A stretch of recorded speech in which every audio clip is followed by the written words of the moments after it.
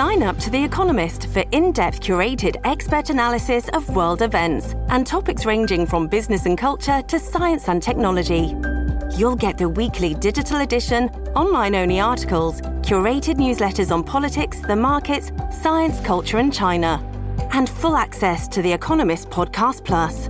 The Economist is independent journalism for independent thinking. Go to economist.com and get your first month free.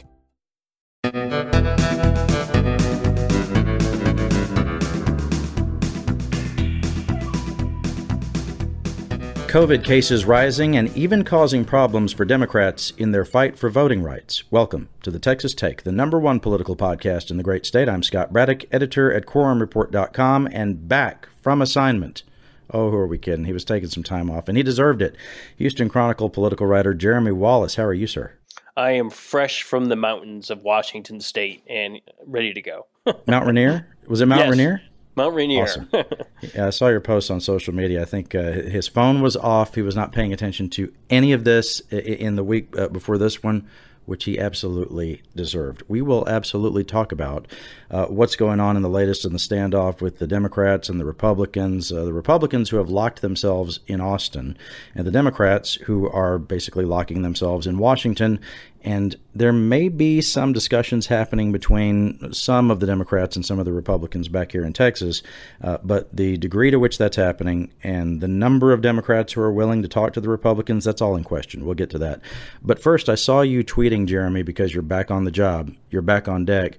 You were talking about the rising cases of COVID. This is happening in Texas and around the country. The Delta variant is something we're dealing now with COVID-19. And in Texas, we have seen a surge just like in other places, right?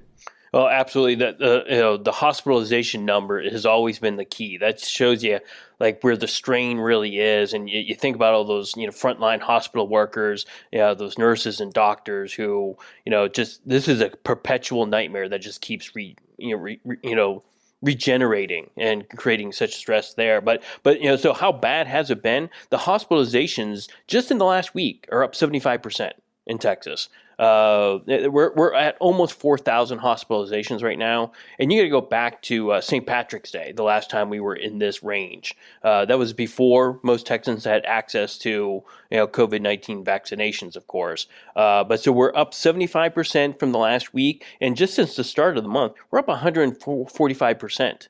On hospitalizations in Texas. And some of the worst hit areas right now are around the College Station area, around Waco, around Killeen. Those areas all have like really bad numbers right now. Right now, there's no available ICU beds in the College Station hospital region.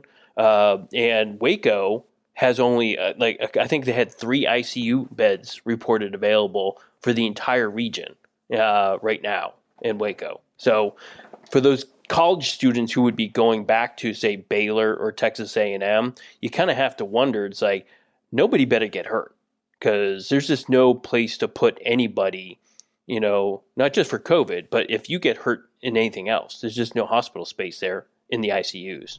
Will there be any more government mandates, government restrictions from the state of Texas? Governor Greg Abbott was asked about that by Chris Gutierrez on KPRC Television, Channel 2 in Houston. And the specific question was asked, are the mask mandates going to come back?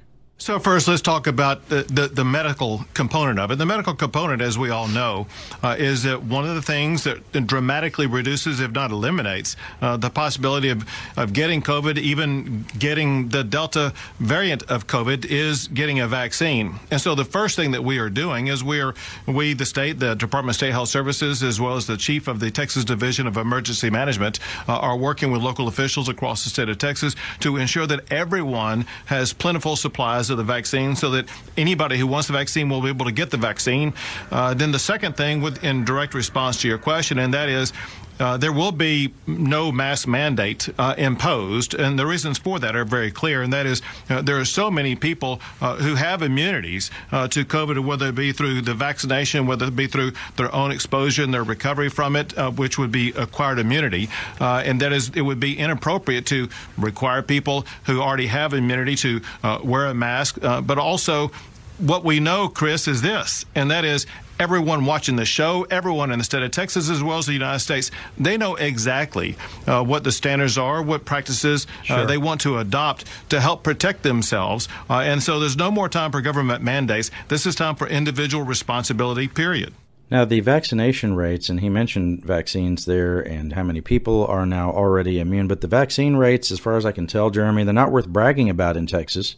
No, that's definitely not the case. We are way low compared to the big states for sure. We're trailing California, Florida, and New York in vaccination rates. And some of those areas I was talking about in Texas that are getting overwhelmed in the hospitals, or at least getting hit pretty hard, it's like you have vaccination rates in the Killeen area at 27%.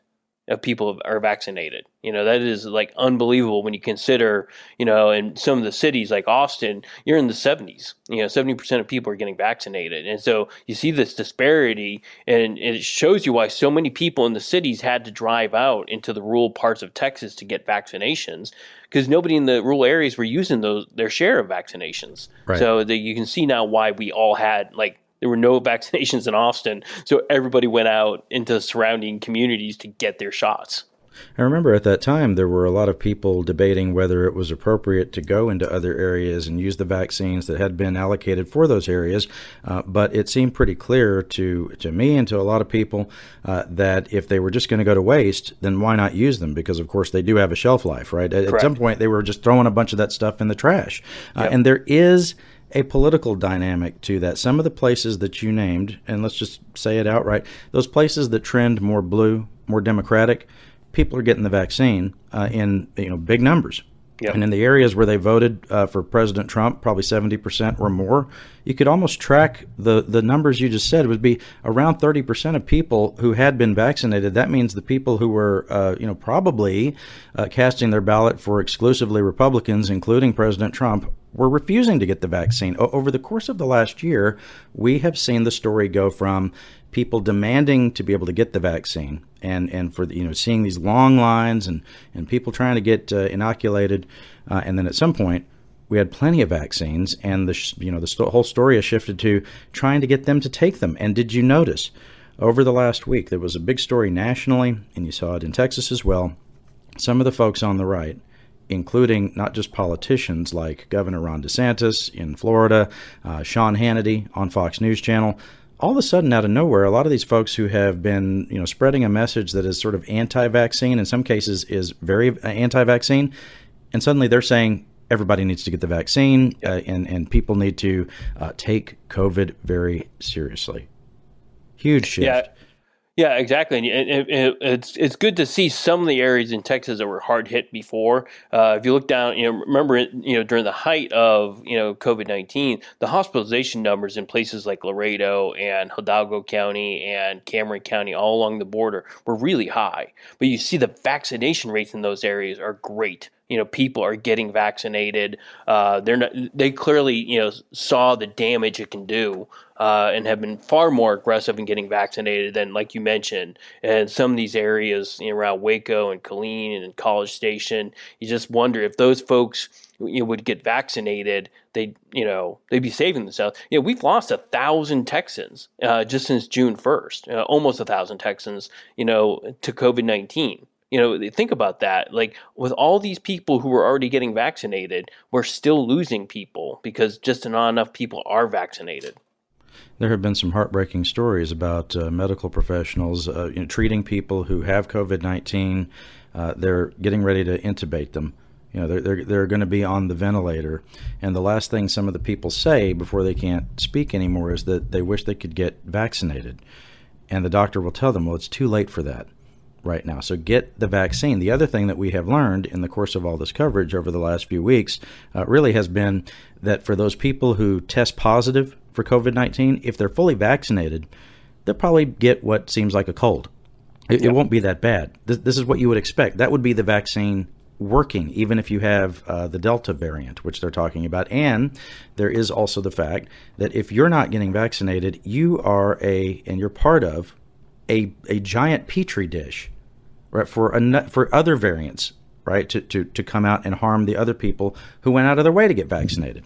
So I mentioned that this has been a problem, a challenge for the Democrats from Texas who are in Washington, who are trying to block this elections legislation, which we talked about ad nauseum the last few shows here.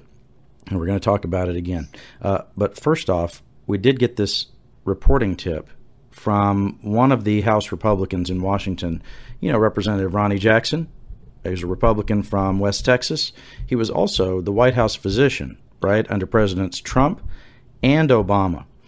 And Jackson was weighing in on the fact that some of the Texas House Democrats who went to Washington 2 weeks ago, and we're now, by the way, we're entering the second half of the special session in Austin that they're trying to kill as they try to stave off this elections legislation. Well, Jackson said the media is falling down on the job because we haven't been reporting the fact that several of these House Democrats have tested positive for COVID-19.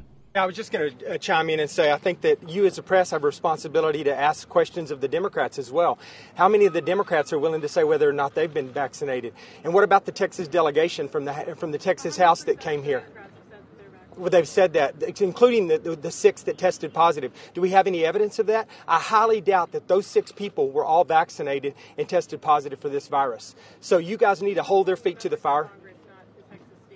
Well, I'm just telling you, they were up here. They've already they stood right here and gave a brief, and they've spread it to the Speaker's office. They've spread it to the White House, and there's literally nothing coming from the mainstream media about that, and it's very hypocritical. I'm trying to think of any mainstream outlet that has not covered the fact that Texas Democrats in Washington have tested positive for COVID-19. Now, why is he saying all that, Jeremy? Here's why.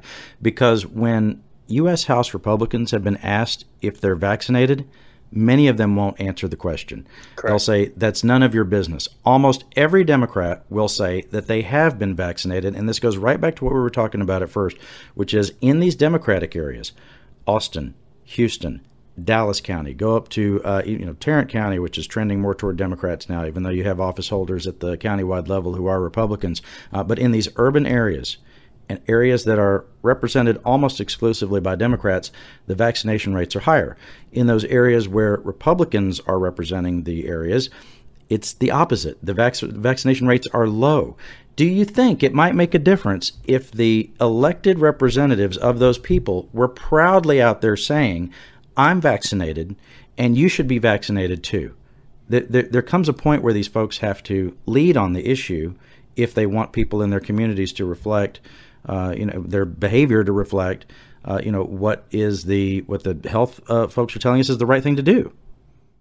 Yeah, exactly. And Ronnie Jackson saying that, the mainstream media is hiding this information. It's like, yeah, we hit it on the front page of the Houston Chronicle, the San Antonio Express, the Beaumont Enterprise. It's like, we can go down the list here. It's like, it was on the front pages everywhere. And it's been asked at every press conference that I've been on with the House Democrats. We've asked them over and over again. I talked to Trey Martinez-Fisher, the state representative from San Antonio. He has COVID-19. He's one of the ones who tested positive, and I talked to him about it, what's happening. He's been vaccinated, but he's popping Tylenol and it's trying to keep his symptoms down. But again, the vaccine doesn't mean you're impervious to ever getting COVID-19. People need to remember that. It's what it does is it prevents you from getting the symptoms that will put you in the hospital. Right, from getting very sick. Yeah, exactly. Yeah, right. And that's, so my ability to be able to talk to some of these representatives who have COVID-19 or tested positive, they're not doing nearly as bad as you would if you didn't have this shot. That's what it was all about. Keeping people out of the hospitals, which now we're not doing such a great job of once again. So the Democrats are keeping up their push on the voting rights fight. They say that the elections bills being pushed by Republicans in Austin would infringe on the rights of especially minority communities to exercise the franchise. Representative Senfronia Thompson, who's a legendary lawmaker respected by Republicans and Democrats, has been in the Texas House for decades. She says that if the Speaker of the House or the governor want to send police to come round her up, then they ought to do it. Have we done enough? Right. Have we paid the price enough? Yeah. What is going to take for us to be able to be Americans in this country? I am an American and I want to vote without somebody infringing upon my rights and the rights of my constituents. And I stand to fight here today for it. I stand to fight for it. Until I can't fight no more. Yeah. Because I'm tired of people picking on us for no reason. Yeah. We are Americans. And we are proud Americans. And we deserve the same rights and respects and the same considerations that everybody has. Yeah. And I'm going to fight until we get it. I'm not going to be a hostage. If they want to arrest me, bring it on. Doesn't sound in the mood to compromise on what's in this elections legislation, Jeremy. Now, Texas House GOP Chairman Jim Murphy from Houston says one of the proposals that can't move forward right now because the Democrats are denying quorum in the Texas House is a proposal that would give retired teachers a 13th check every year instead of the 12 for each month that they get right now. He's making the point that the special session agenda isn't only focused on elections legislation. The way to think about that, that's like an 8% raise, you get 12 checks. And so that's a significant boost of income to teachers who've not had an increase in 17 years. And never mind the fact that a bill to do that did not pass in the regular session of the legislature. In fact, it died in the House in the Calendars Committee, which is chaired by a Republican from Lubbock named Dustin Burrows. Republicans say that there wasn't necessarily money in the budget to do it during the regular session, and that the revised revenue estimate from the comptroller means that they do have enough cash to do it now, so they would like to move forward with that. I'm trying to figure out, Jeremy, whether the arguments from the Democrats are sticking here with people out there about the right to vote being infringed upon by Republicans who want to, pass something to placate their supporters and the supporters of former President Trump, or whether the Republican arguments are sticking that, Democrats are holding up state government's business by being in Washington, and so things like a 13th check for teachers, bail reform, and some of these other things are not able to pass either. Right now, it sounds like a bunch of just noise to people, I think. I'm not sure that either one of them is really resonating with folks out there. Yeah, certainly not on a wide, across Texas type thing, right? Mm-hmm. So I can see, both of them getting some benefit within their own bases of support. Clearly, within the hardcore base of the Democratic Party, they're getting nothing but applause for what they're doing by, being in D.C. And same thing with the Republicans. They're getting applause for hey, we're trying to push these tax, cuts and or property tax relief, but we can't do it because of those stinking Democrats. That plays pretty well within the Republican ranks. But does that affect, all the Texans in the middle? Not so sure about that. So we've talked a lot about the House Democrats, the fact that they are in a hotel that's not a glamorous hotel in Washington, Jeremy. They're at the Plaza. Are you familiar with that one? Yes. The Washington Plaza? I've stared clear of it in the past. I pointed out last week that there's not even a bar in the lobby, so it's not like this is some five-star resort that they're in. So that's the House Democrats. What about the Senate Democrats? All of the last week, the Senate was passing bills, because they had a quorum in the Texas Senate because there were 4 senators who were Democrats who stayed in Austin while 9 of them went to Washington. Well, all of them came back to Austin after the Senate had concluded its business. On the Senate side, they've passed all the bills that Governor Abbott has asked them to pass at this point. That's the point that Lieutenant Governor Patrick has made. The Senate Democratic Caucus Chair, Carol Alvarado from Houston, said that some of them went to D.C. That's true, but now they're all back here to bring the fight to the Texas Capitol. Despite our best efforts, this bill continues to make it troublesome for our disabled, for our seniors, allows untrained partisan poll watchers to bully, profile, and invade voters' privacy. It bans options that make it easier to vote for working class, like doing away with the 24-hour voting and the drive-through voting. It makes it harder to assist the elderly and disabled, and it does not allow for online voter registration. Now more than ever, as a caucus, we're here to uphold that every promise, not just a promise for certain people, but a promise to all people, that we stand for making it easier at the ballot box, and we will continue to take this fight on. Senator John Whitmire is the dean of the Senate. He said Governor Abbott should meet with all the stakeholders on this, including the Democratic legislators, not just other Republicans and Fox News hosts and people like that. You have a responsibility to represent our constituents as well as others. I have worked under 7 governors. The power of the governor's office is great. In '78, as a young state rep, I didn't want to do something. I didn't want to lower the speed limit because the federal government said you will or you'll lose your federal funding. I thought I was representing my district by saying no. Dolph Briscoe called me into his office. He called other House members. We heard each other's views. We came together with a solution. Governor Abbott, you haven't had one Democratic senator in your office. You spent more time with the governor of Florida than you have these honorable members of the Senate and the House. To break quorum as the House has, to go to Washington as these senators have done, is part of the legislative process.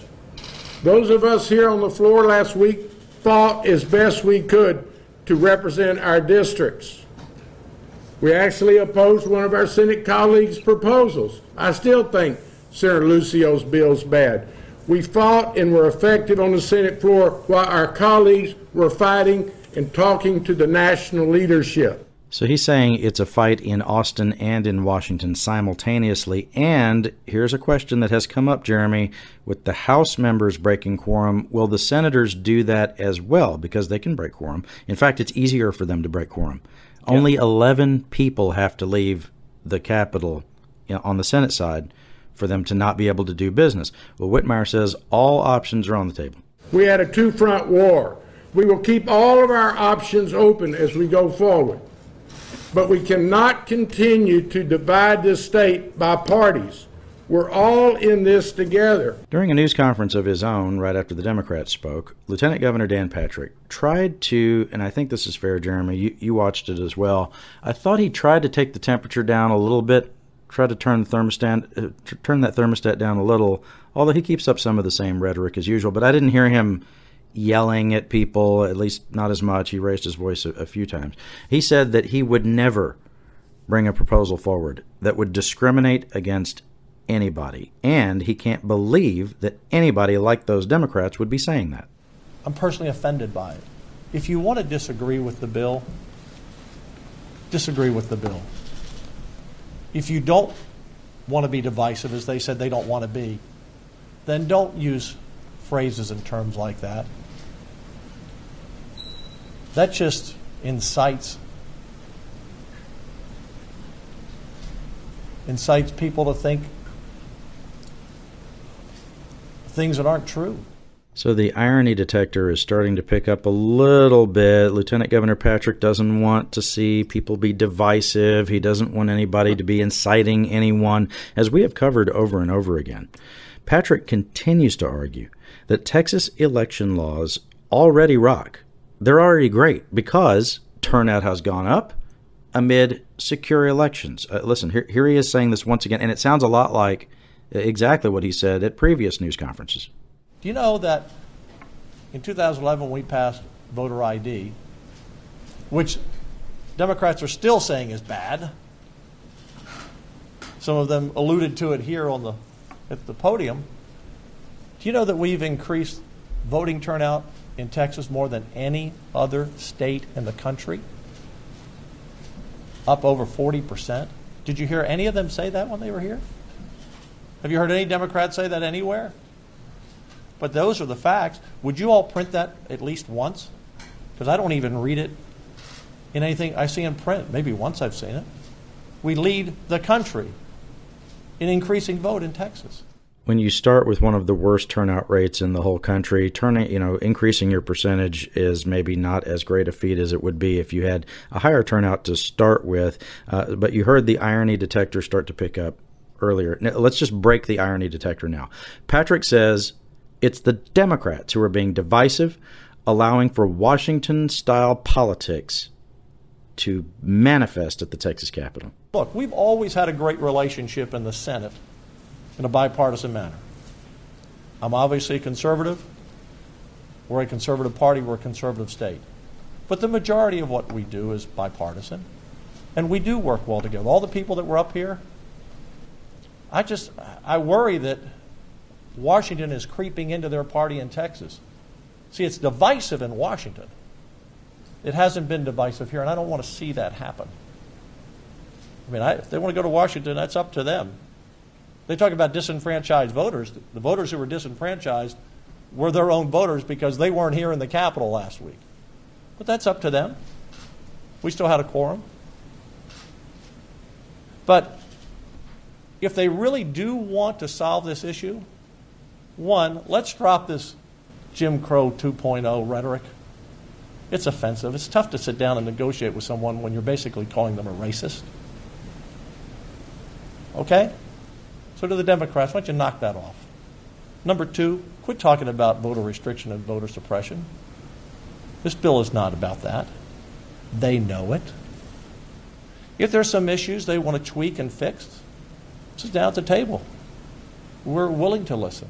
He also said once again that the Texas House is where proposals were added to Senate Bill 7 during the regular session to do things like overturning elections by a judge with no evidence of voter fraud and cracking down on the Souls to the Polls events that happen in the African American community. But he doesn't want anybody to accuse him of being racist, even though if you look at the evidence from the regular session, it looks like Senate leadership, though that they were the ones who ended up putting that language into the bill. I think that there's not a lot of trust here. He's still pointing the finger at the House for some of the worst things that ended up in Senate Bill 7.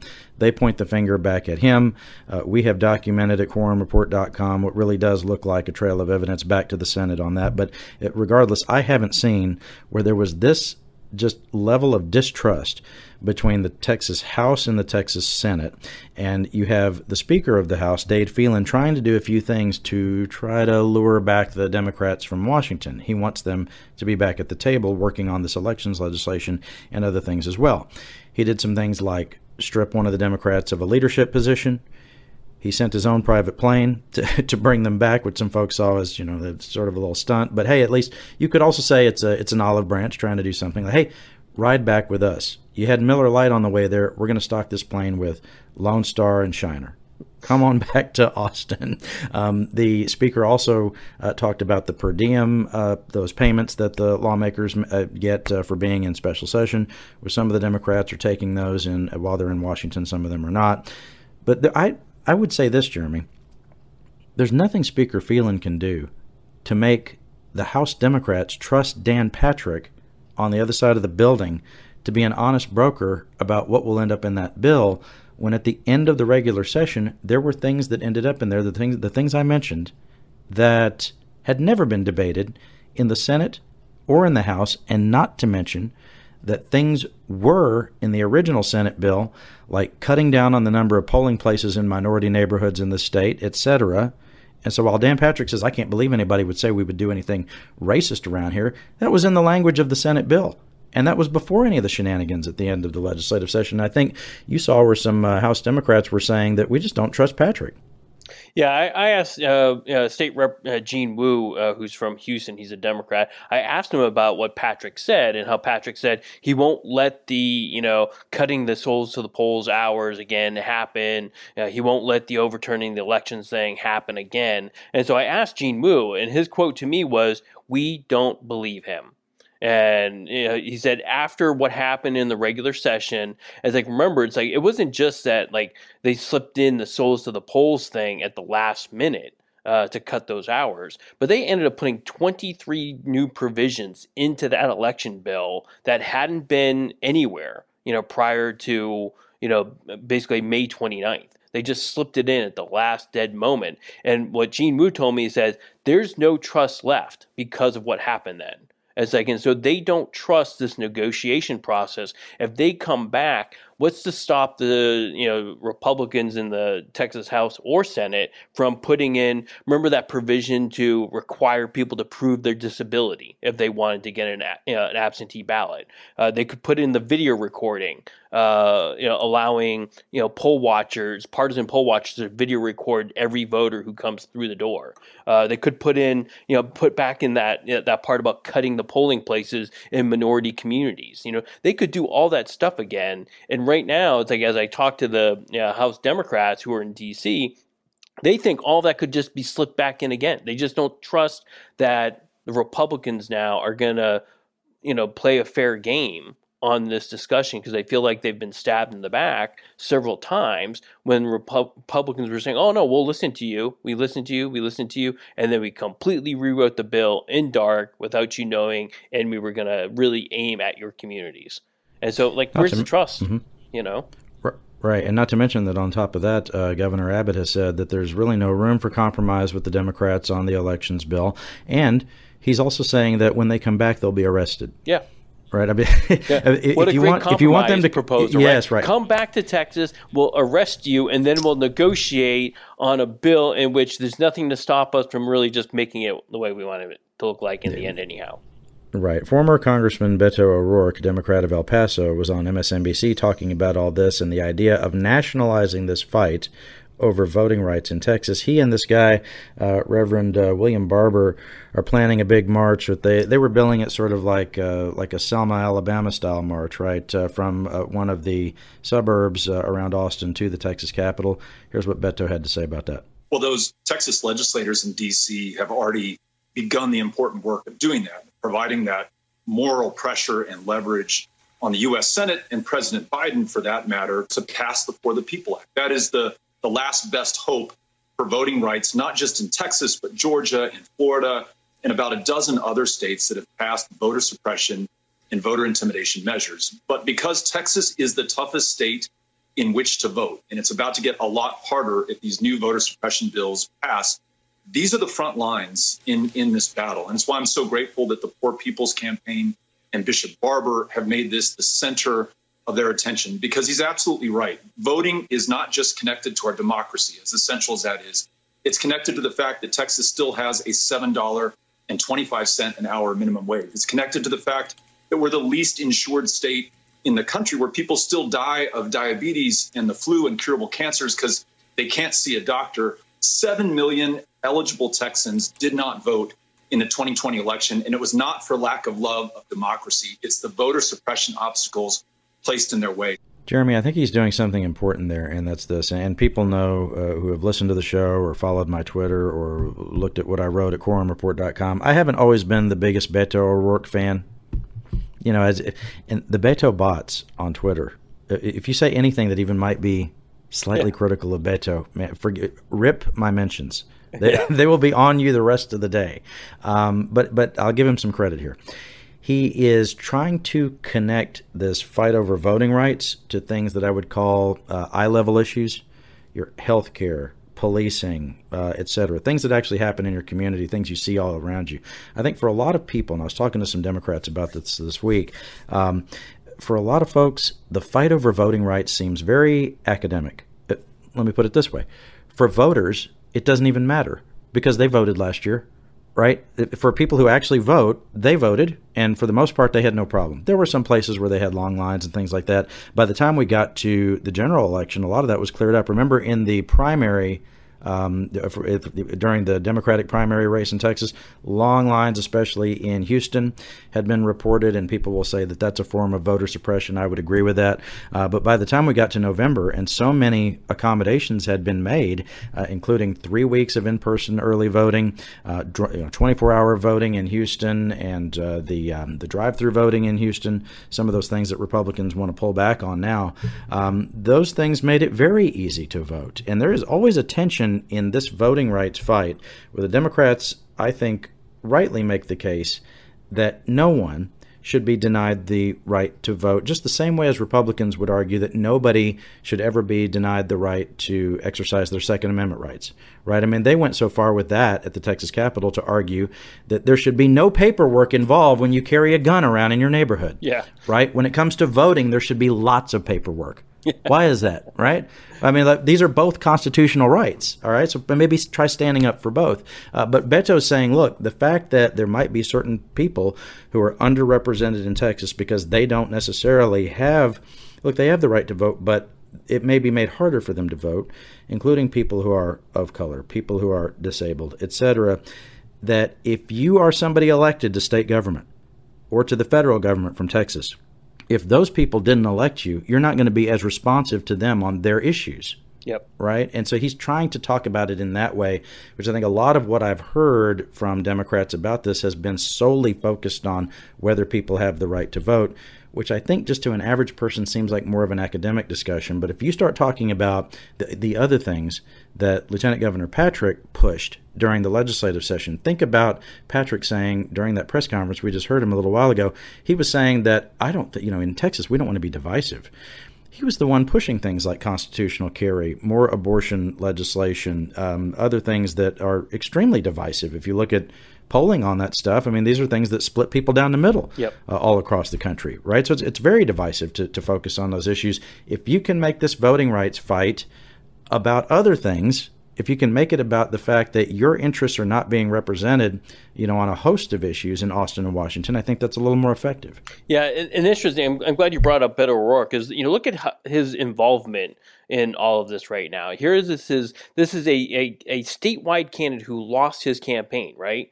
And here he is, using his political spot on the stage and his money to help fund this effort. And how often do you see that in Texas, right? How many top-of-the-ticket Democrats do you see trying to help, down the ticket, essentially? In this case, you see, O'Rourke has, not only has he sent $600,000 to help pay for the Democrats in D.C., but he's also been going on MSNBC. He's setting up this march with the Reverend Barber, who's really well known for this stuff back in North Carolina. He really led the fight to, oppose the voting legislation out there a couple of years ago. But the fact that, O'Rourke is doing this kind of open up what he called a second front. I did an interview with him this week in which he talked about this being the second front that he wants to create to help support what the Texas Democrats are doing in D.C. So the pressure's in D.C.,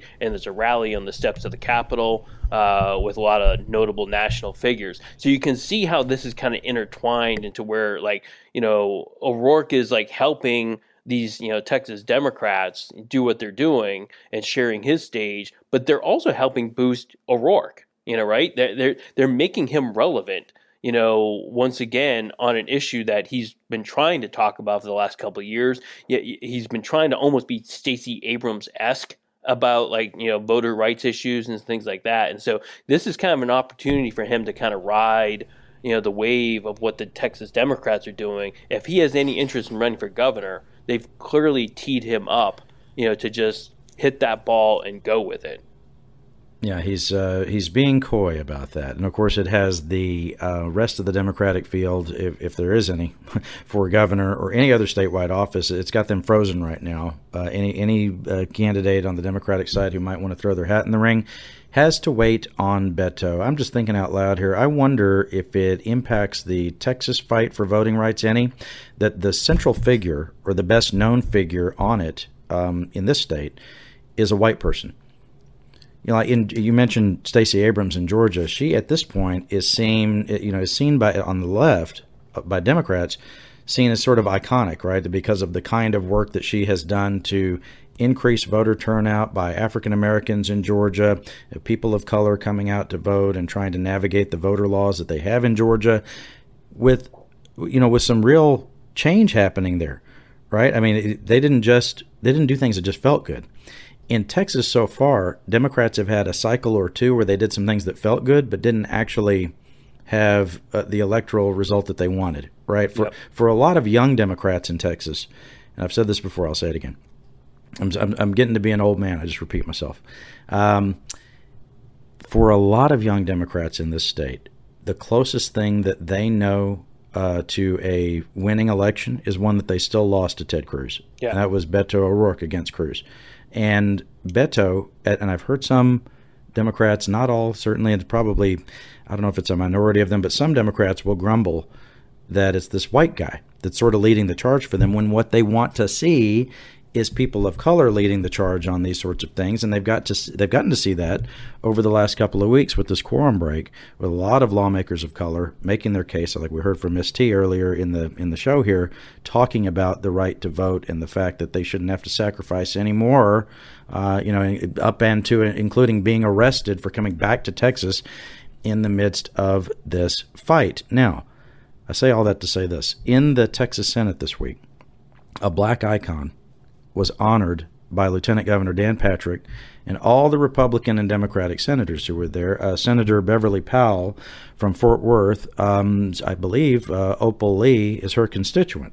Yeah, Opal Lee from Fort Worth, who's 94 years old and is known as the grandmother of Juneteenth. She has been working her whole life, basically, to try to make it a national holiday. And in some ways, it's interesting. Texas has led the way on the issue of Juneteenth. Of course, we should, because the history of it is shameful, right? It was years after, not just a few days after or weeks after or months after, but it was years after the fact that the slaves had been freed, that they learned that they were freed. They learned about it in Galveston. And it wasn't, and I saw when people were celebrating Juneteenth online, people posting things about, the freeing of the slaves. There seemed to be some misconception about that people thought that was the day that the slaves were freed. That's not it. It's that Texas slaves learned they were freed because the news had made its way to Galveston, right? So here you have Opal Lee, who's been working on this her whole life. And, when she and her family, when she was, 13 years old, moved into a white neighborhood in Fort Worth, there was a mob that destroyed their home. And Dan Patrick talked about that on the Senate floor as they honored her as a civil rights leader, a civil rights icon. In 1939, your house was taken from you. And today and forever, your portrait will hang in the house that is of the people of Texas forever. Patrick took it on himself to say that he was going to recommend that a portrait of Opal Lee should hang in the Texas Senate chamber. Of course, it would hang alongside some Confederate war heroes. It would hang alongside Barbara Jordan, who was, of course, a state senator years ago. By the way, fun trivia. Can you guess? Do you know this? Which state senator holds the seat now that was held by Barbara Jordan when she was a state senator? I would think Boris Miles. No, this is a good one. You got to think about how the districts get changed because of redistricting, right? So The actual seat is Larry Taylor from Friendswood. Just interesting trivia. Patrick did something I've never seen before. Have you ever seen this? They had a resolution on the floor to honor Opal Lee, and that's normal. That's SOP, standard operating procedure in the Senate. And as they were about to adopt the resolution, he had Opal Lee come up onto the dais with him and address the Senate. I've never seen that. Yeah, no matter who it was. Yeah, never saw it. And before. I would say in this case, it's appropriate, right? They're talking about somebody who's a living legend. So here's some of what she had to say when she made her way to the front microphone. I'm flabbergasted. I'm humble. Just know that our getting Juneteenth to be a national holiday is a we thing, not a me thing, but a we thing. And there's so much more to do, so much more. She also talked about the fact that in her opinion, her estimation, there should be health care for all Texans and for all Americans, and a few other things that I don't think Lieutenant Governor Patrick has supported, or things that I think, I'm not sure that he knew she was going to say anything like that when he gave her the microphone. But as all this was unfolding, and I thought this is really interesting, and just it's an exercise in contrast. Only in the Texas Senate would a black icon be honored at the moment a black man is kicked out of the proceedings. As Opal Lee and Lieutenant Governor Patrick were talking, there was this gentleman who's up in the gallery where we have been restricted to as media as well. Up in the gallery, there was a black gentleman who was upset about some of the Texas policies that he says are hurting black people. And Patrick had the state troopers remove the guy. One of my followers on Twitter was in the gallery at the moment, captured the video of this guy yelling at Dan Patrick, and you can hear some of what he was saying here. About what you are doing, sir. I'm asking the state trooper. Sir, she is not the last person that will be executed. She is not the last person. It's a lot of African Americans in this country and in this state. I couldn't make out everything that he was upset about, but it was pretty clear, Jeremy, that he's angry about the way that minorities are being treated in Texas. And the gentleman would have a point based on some of the things that we've already talked about during this program and things we've covered in the past and we will continue to cover. I think it's interesting, this study in contrast. Here on the floor of the Senate, you have a civil rights leader, an icon. I'm saying that a bunch of times, but for a reason, because it's true. I wouldn't apply that to a lot of people. But a civil rights legend honored on the floor at the same time that an African American is removed. Some folks said, well, what would you want? For them to just leave the guy there to scream at the senators? Well, no, I didn't say that, and I don't think anybody suggested that. But how about this? How about a Senate where things that are oppressive to minorities don't pass in the year 2021, and then honor civil rights leaders on the floor? How about that? How about not just being all talk on one day when you have the legend of the civil rights movement on the floor, and then when she's not there, you pass things like getting rid of polling places in minority neighborhoods? How about that? Or any of the things that you were talking about with Gene Wu that he said, ended up in that voting bill that are absolutely the kinds of things that minorities are upset about, and not just Democrats, not just Democratic activists, but people who want to be able to exercise their right to vote. How about the cash bail system in Texas, which people will tell you, people who follow this closely will say, is absolutely advantageous to rich white people, and people who are poor minorities don't have any rights, and they end up in jail for quite a long period of time in the county lockup because they don't have the cash to get out, even though they're only accused and they haven't been convicted of anything. How about a state that does not have the largest mass incarceration of people of color on earth, mostly in facilities that don't have air conditioning? The people in that room in the Texas Senate make decisions about those kinds of things. So that guy has a point. So I would say this: if you're going to hang the portrait of Opal Lee in the Texas Senate, maybe that would help with the next generation of senators and the kind of decisions that they would make, because the generation of senators who are there now are making decisions in a chamber where Confederate heroes are honored with their portraits on the walls.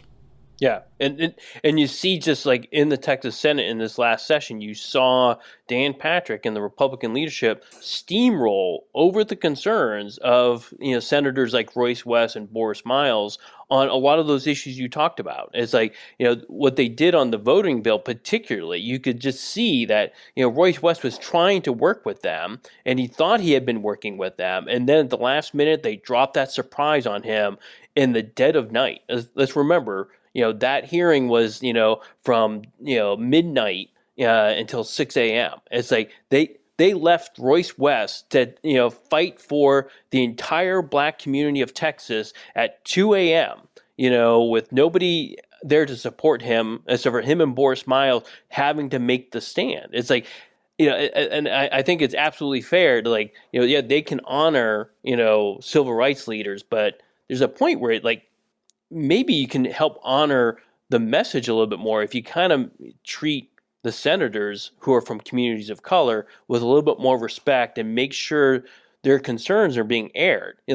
I go back to even that, when you go back to when they were trying to push in that piece into the voting bill that would allow poll workers to video record, people coming into the polling sites. It was the Hispanic and black Democrats who are really raising a lot of concerns about that. They had to go to war to get that out of that bill. As maybe listen to them in the front end so you don't put them in that position of having to go to war over something that really is offensive to them, and they were making it clear it was offensive to them because of the history of that happening in polling sites back in the 70s. They were explaining that, and they weren't being listened to until the very end when they had to do something. I would say that a portrait of Opal Lee would be wonderful in the Texas Senate. Another way to honor civil rights leaders is to give them less things to fight about. Yeah. How about that? Trying to put a button on that. If I sounded aggravated, there's a reason. We're going to watch this space for next week. The temperatures are going to soar across Texas. Once again, the electricity grid is going to be front and center. Hopefully, it will hold up. Just this week, there was a press conference held by the Electric Reliability Council of Texas and the Public Utility Commission of Texas. And they're assuring everybody that even though we're going to see not record temperatures or anything, but we're going to see some peak demand next week. That's what the forecast is. They're assuring us all that the lights are going to stay on. The interim CEO at ERCOT is Brad Jones. And remember, at ERCOT and the PUC, they have cleaned house after what happened back in February with the winter storm. One thing that was just demanded by people is mass resignations. People needed to go. They needed new people in there. So this new guy, Brad Jones at ERCOT, he says that we should be good for now, but he concedes there is more need for electricity generation in this state. And there's a lot of implications there that impact stakeholders, customers, and the companies that generate power. We need more companies coming to Texas to generate power. I have to think, Jeremy, that even though electricity is not on the special session agenda right now, which I would think, and this is where Governor Abbott could take a page from Lieutenant Governor Patrick, who I just gave a lot of grief to, he could follow Patrick on this because Patrick's the one saying that it should be on the special session agenda, because Patrick knows, and I think he reads the political landscape better than Abbott does. I've always thought that look, Texans are worried about this. This is a real thing. We were talking about the idea that for a lot of folks, the voting rights thing may seem sort of academic. There's nothing academic about your lights not turning on and about the heat not working when it's 0 degrees in Dallas, or that the palm trees on Galveston Island are iced over and people are freezing to death in their cars along the seawall. That was a real thing. And now you get into the summer months where it is going to be a scorcher out there. Of course, once again, this is Texas. This is the normal part. It was not normal to have, everything iced over from the Panhandle to the Rio Grande. That ain't normal. But for it to be hot is normal. And if we see any rolling blackouts, it's going to completely change the political calculus of what's going on with this special session. Every other thing we're talking about, I think, moves right to the back burner if there are problems with the electricity grid after what happened in February. What do you think? Oh, yeah, absolutely. If there's one thing that, the Republicans have to be hoping for is that we don't have any problems, in August with the grid, and we certainly don't have a repeat of, the winter storms again this winter. If you have either one of those things, it's the message that the Democrats, had, coming out of February was pretty clean. It was like, these guys couldn't keep the lights on. It's just like, you can run an entire campaign on that's a bumper sticker easily, and vote for us. We'll make sure you don't freeze to death in your truck. It's kind of a, pretty powerful message and might actually work. And so I'm with you. It's like, if I'm Abbott, I might put something on to deal with the grid on every special session from here on, just so I can't be accused of not paying enough attention to it. It's like, you want to keep the pressure on. You want to make sure nobody messes this up again, and we end up with, every major city without power. That's millions of Texans without electricity in a winter storm.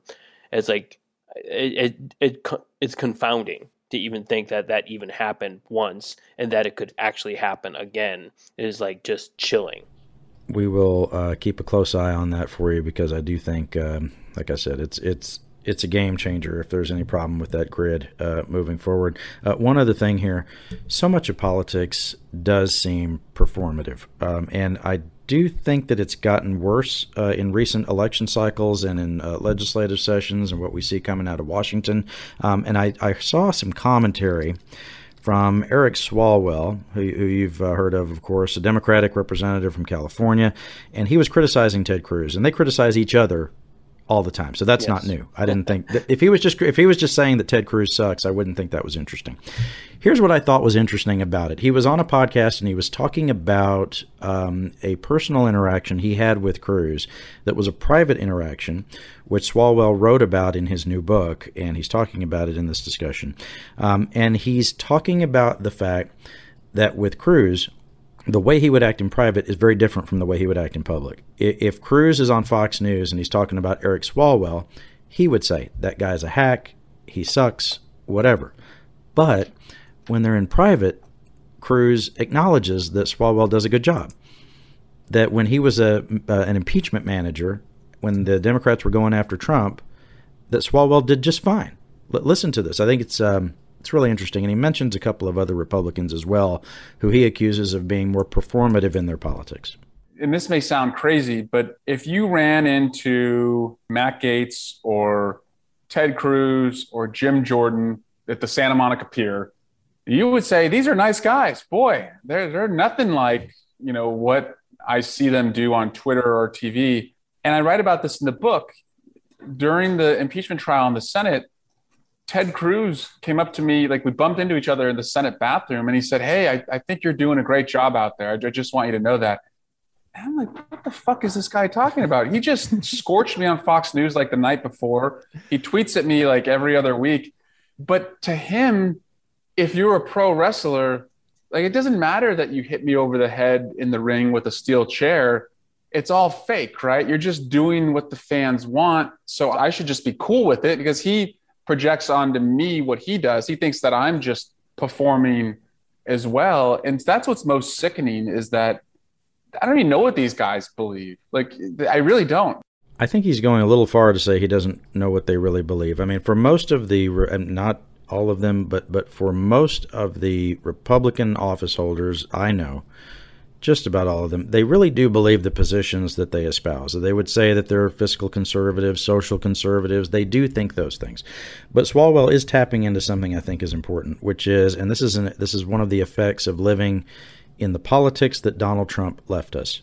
All right, this is part of his legacy, is that you have a lot of these folks who are sort of like little Trumps. And how did Trump rise to power? Part of the way that he did it, and it works for some of these guys and not for others. I mean, they're trying to emulate something that doesn't even work for them most of the time. But it's all the over-the-top, insulting, personal insults of Democrats, trying to own the libs all the time, even if it means that you do something that hurts you in the short term. You would do it, even if it hurts you long term. They would do it in the moment because you got to own the libs. So much of what happens, I think more of this happens on the right now, but some of it happens on the left too. I don't want to be accused of false equivalence here. I think more of it's happening in the Republican Party, where they feel like owning the libs is the most important thing, where being anti-liberal and anti-democratic is more important than promoting what you actually believe. And here's what I see happening in this whole fight over voting rights right now. One of the things that's happening is I had not seen this before, Jeremy, the level to which members of the Texas legislature are doing some of the same stuff. They are on Twitter and probably doing this on Facebook. I watch Twitter more than any of the other social media platforms. Personal insults of each other, really just ripping each other a new one every single day, calling each other liars, junior members of the legislature telling senior members of the legislature that they need to get to work, and things like that are completely disrespectful. I saw a glimmer of hope late last week when we started to see the Democrats, and it was reported, like you said, on the front page of every newspaper, when they started to say that they were testing positive for COVID-19. I saw the Speaker of the House, Dade Phelan, tweet out that he and his wife were praying for the Democrats and hope that they have, a good health outcome. I saw some other Republicans follow suit on that. I heard Dan Patrick in his press conference just this week, which we just heard on the show. He was, I think, trying to turn the temperature down a little bit on this stuff and saying, okay, we need to all get to the same table and talk this out. Of course, there are genuine, real questions about how much he really means that, given his history. I think part of his legacy is similar to Trump's legacy, making things more partisan and more bitter. But this commentary from Swalwell is fascinating because it is sort of an inside look at what goes on with these guys, which is, on the one hand, if they see you in person, everything's just fine. I've experienced this myself. And in the media, a lot of the office holders do this all the time, right? They'll insult us. Dan Patrick does it all the time, telling the media they need to do their homework, that we don't know what we're talking about. Members of the House or Senate will tell us we don't know what we're talking about. They'll do that on Twitter. They'll be the keyboard warrior. They'll be angry on social media. But when you see them in person, they're like, hey, Scott, how you doing? Good to see you. Right? That happens all the time. And so I think a few things about it. One is we didn't really have an interim this last legislative session. COVID kept people from getting together at the Capitol and having meetings and trying to work out issues ahead of time before the legislative session.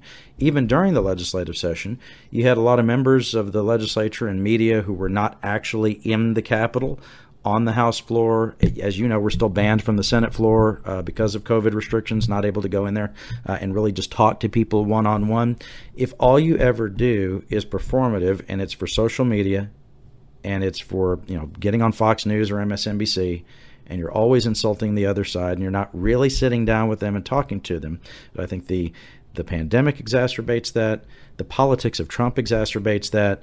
And I don't know if we ever get to a point again in this state. It's not to say that we haven't had bitter partisan fights before, but it's a level I hadn't seen it before where these folks are all the time just so nasty to each other. And that's one of the reasons I think that we're not anywhere close to having the stalemate end either over the voting rights legislation. Yeah, exactly. And that's the question. It's like, when if you start working with the Democrats, or if you're a Democrat and you start working with the Republicans, there's blowback that you're going to hear on Fox News or MSNBC. And that just kind of makes that whole conversation more difficult. So it's like it takes more now to kind of break across and work with the other side, realizing that, once you start doing that, somebody's going to be mad at you for doing it, and it's going to be within your own party. So it's like I can see why it's so much harder to do now. But boy, the people who can do it, I think there's some relief for I always think there's 80% of like all the Texans in the middle who aren't watching Fox or MSNBC, and then they're just kind of the rest of us, right? It's like, and I think those people kind of certainly appreciate the bipartisanship far more than the people on Fox News or MSNBC, think is going to help with ratings. So it's much better ratings for Ted Cruz to flame Joe Biden than it is to say, he's doing an okay job on this item. It's like they don't want to hear that. We saw that a couple weeks ago, if you remember, when Dan Crenshaw was on Fox and Friends, and they're saying, isn't Joe Biden doing it all wrong on Syria? And he's like, no, he's actually doing it okay. And it's like you could tell they were immediately like, but wait, really? It's like that's not why they had them on there for, but like that just that throwing that small bone of I don't have a problem with what Biden's doing there became a problem. Yeah, and so of course any office holder like that who's going to say anything like that needs to have something ready, an arrow in their quiver, exactly, ready to insult the other side too, because they said something that was nice, so now they have to make sure that they also insult even them. The score, so that doesn't become the news. Right. Yeah, right. Make that the focus of the interview. All right, that's enough show for this week. It's great to have you back. You look rested. You look rested and ready. Yes, ready to go for more of for the second half of this amazing special session where nothing is happening. Yeah, exactly. We've talked now for I think more than an hour, and all of that all of that discussion happening at a time when Texas government is at a standstill. So I'm sure next week's show will be just as thrilling. If you enjoy these programs, you do, you should be a subscriber on Apple Podcasts, Google Podcasts, however you listen to your favorite podcasts. Sarah, am I right? If they're a subscriber, it'll just pop up on the phone. They don't even have to do anything. Right? Yeah. Give us the best rating that you can. 5 stars, nothing less than that. The boss doesn't want to see anything less than 5 stars. And write a little review. We would love it if you would write a little review, especially about Jeremy. Subscribe at quorumreport.com, HoustonChronicle.com. We'll see you right here next week and do it all over again.